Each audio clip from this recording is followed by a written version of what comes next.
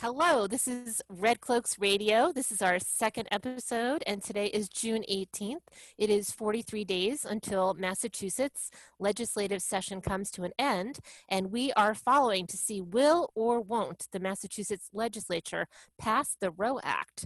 And so I'm Jessie, I'm here, I'm a Red Cloak, and very excited to have some special guests today. Hello, my name is Martha, and I am part of the Red Cloaks and have been helping with postcarding. And I'm Linda Vieira. I'm from Indivisible Acton. And I'm Laurie Veninger, and I'm from Indivisible Outer Cape, Cape Cod Women for Change, and the Indivisible Massachusetts Coalition. Awesome. So yesterday we were talking and we were thinking a little bit about grassroots steps that have been taken to raise awareness about the Roe Act. If you're just tuning in, the Roe Act is a joint proposal from both the state, the Senate and the state House of Representatives to try to make access to abortion expanded so that regardless of your financial ability to pay, you would be able to access health care, that you would be able to have an abortion after 24 weeks in case of you discover that there is a fetal anomaly. And also it would remove the requirement right now for judicial bypass for teens, which we can talk about later. But these are only going forward if we can get the attention of the legislature. This was introduced last year. It was introduced in January 2019. It went to a hearing. Lots of us were there. And then it was been sitting in the Joint Judiciary Committee for a long time.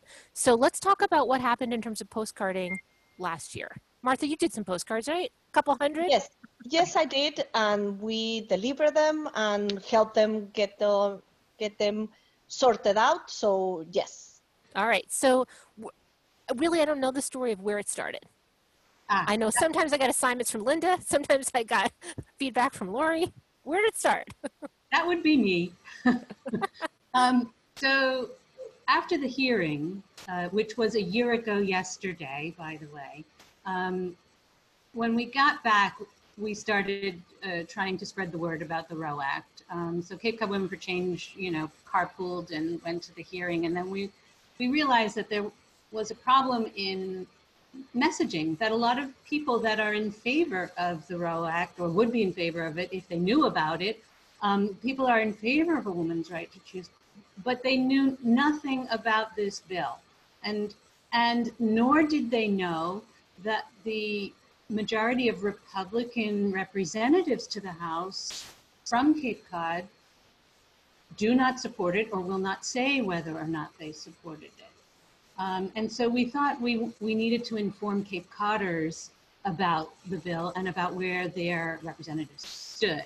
And so we enlisted the help of some of the local Democratic councils, and we got a list of names and addresses that was 8,000 people long, right? And I'm like, I don't think Cape Cod Women for Change can write 8,000 postcards. But being an indivisible person, I learned from the multiple trainings that in order to increase your power, you just need to collaborate. So I reached out to other indivisible groups, like Linda's group, and we, in very quick fashion, knocked out those 8,000 postcards, impressed the Roe Coalition, another 8,000 addresses, and from the tip of the Cape to Northampton in Western Massachusetts, we knocked out over 16,000 postcards last summer. 16,000. 16,000. Okay. Yes. Very good. That sounds amazing. That's a lot of postcards. It was. And Linda did, I don't know how many thousand herself, right? Well, I did farm it out, but the nice thing about the postcards, they were going to constituents of state representatives that were on the fence about the Roe Act. And so we were sending these postcards to a constituent and asking them to call their representative and ask them to support the Roe Act. This is a very targeted list of people that they thought would be pro-choice and likely to follow up to call the representative. So it was very targeted mailing.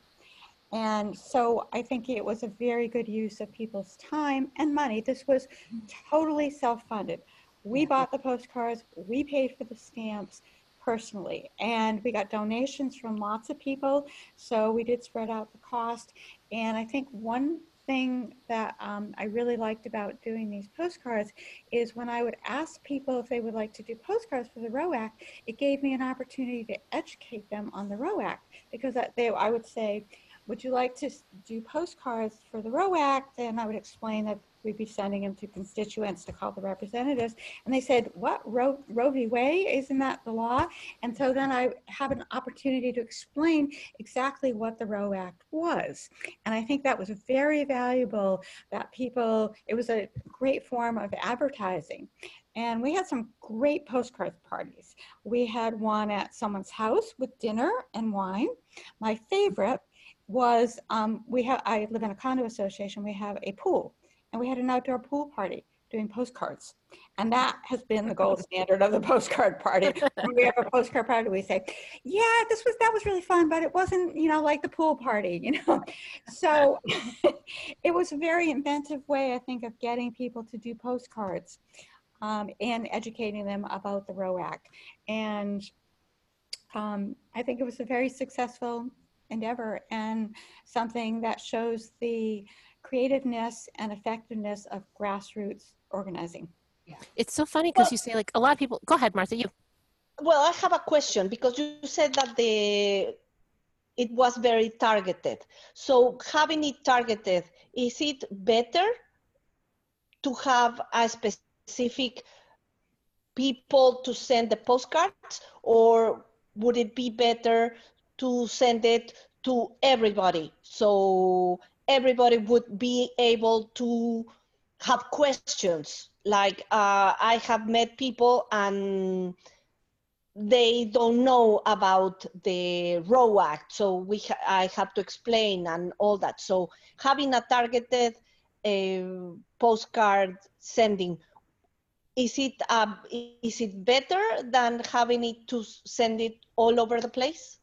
I think it's only better because of the financial cost. Okay. We couldn't possibly send it to everybody that needed it, and nor could our crippled hands Okay. Yes. do that. But we did try to target it because of that reason only, and we tried to take advice about districts where we might be able to persuade the representative who was on the fence. If that representative were to hear from constituents, in favor of the bill, that might just be one more vote when it does come to the floor, if it ever comes to the floor for vote. You mentioned, Lori, that you also were pointing out to voters that there was, first of all, some legislation pending they might want to engage with, and two, the name of their elected person, because not everybody knows who the representatives are. You can look that up on the web if you look up Massachusetts Secretary of State, voting, district, any kind of keywords like that, and you can find that address. But you were giving people that information, so it saved them a step. You gave them a phone number and an email address where they could just easily take the postcard, and if they wanted to, take action really quickly. What I find interesting is when people are non-committal, because let's talk a little bit about postcarding for people who might want to do some now. There's 44 days left. People who hear this, 43, okay, we're in the countdown. People might want to do some postcards now. So it's interesting to think about if my legislator is a co-sponsor of the Roe Act. Maybe they want to hear from me because I want to say thank you for co-sponsoring. Now, please do everything you can and take some action to get it passed before the session ends. If they're opposed to it, I have a clear message. If someone's non-committal, what kind of message would you tell someone to give to someone who hasn't taken a position? I would say you want to, in many cases, make it personal, although it may be sensitive for some people who maybe have had a bad experience with, say, a fetal anomaly, to talk about it.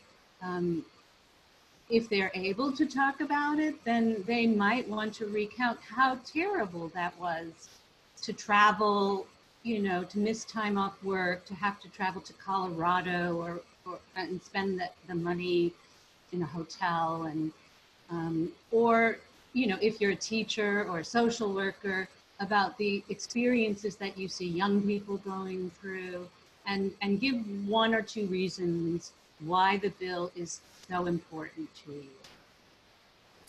Yeah, and it's funny because postcards, you can only fit so much. And I Yeah. know that when, a lot of us have done postcarding for national issues right now. Postcarding has become much more popular in the past couple of years, or much more visible. And when you sit down to tell a story, you find often like, wow, I need a letter apparently.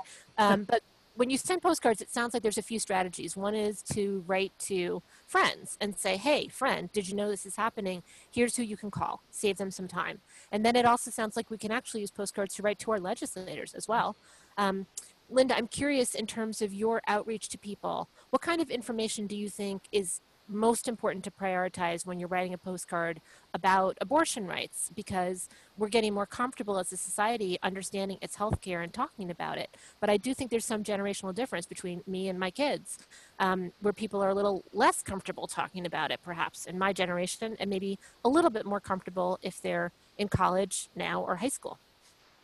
Well, I think that there's four really components of the Roe Act that are the key to it, and in no order, is because they're all equally important in my mind, would be the access for teens. If you're a teenager under 18, you have to get parental permission to have an abortion, which sounds, like if you're a mother or a grandmother, you'd want your daughter to go to you. But the reality is that is not possible in all situations. There are many girls who are in foster care, come from abusive families.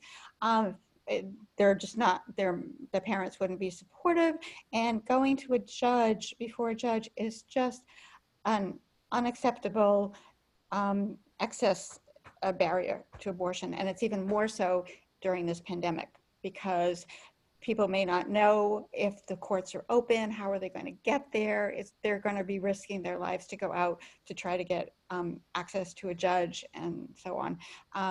And the fetal anomaly we've already talked about. If you're 24 weeks pregnant and you find out your fetus will not survive, then you cannot get an abortion in Massachusetts. If you don't have health care or you don't qualify for Mass Health, then the Roe Act would provide a safety net for those people who cannot afford to get an abortion. And the last one is to clean up the language that is from 1974 that describes in inflammatory, inaccurate medical terms what an abortion is and the definition of pregnancy. So that's the four components of the Roe Act, and I think they're all equally important. I couldn't pick one. It's like picking, your favorite ice cream. Well, and it's true. So if you're writing a postcard, you can pick the thing that really speaks to you, or the thing that you think your friend would most need to know. Because as you said earlier, a lot of people just don't even know this is happening. People may misunderstand and think that prior legislation in the state took care of everything, or they may think that we're a blue state, whatever it is they're thinking. But you don't have a situation where someone knocks on your door and says, hey, this is what's happening in the State House right now. You might be interested. You really need to tell a friend. That's the only way they're going to actually know. So I think learning more about postcarding is very helpful. And if people wanted to get involved now, it sounds like key things they could do are just maybe make a list of 10 friends across the state. Look for people who are not necessarily in your same zip code, people you work with, people you maybe socialize with, who are around the different corners of the state. Any other tips you would want people to have? I think they could share on social media the things, like this podcast or some of the other graphics that are available out there, just to start the conversation even. I think that having the conversations important, and not just within our own circles, which is what sometimes I feel like we've been doing too much of, and we need to get it out to the broader public. Great. So in other episodes, we're going to unpack a little bit of the information you started sharing here, Linda, about the different components. We're definitely going to talk about the judge thing because it piques people's interest when you let them know when a teen goes to a judge, what the judge is going to do in that short interview is they are going to decide if the teen is mature enough to make a decision about whether to have an abortion. They're not actually judging whether that person is mature enough to become a parent. So we have a lot to unpack in other episodes. So thank you so much for being in this podcast with us today. And we look forward to having more conversations. Thank you, Jessie. Thank Thank you. you, Jessie. Thanks, Martha and Linda. Thank you all.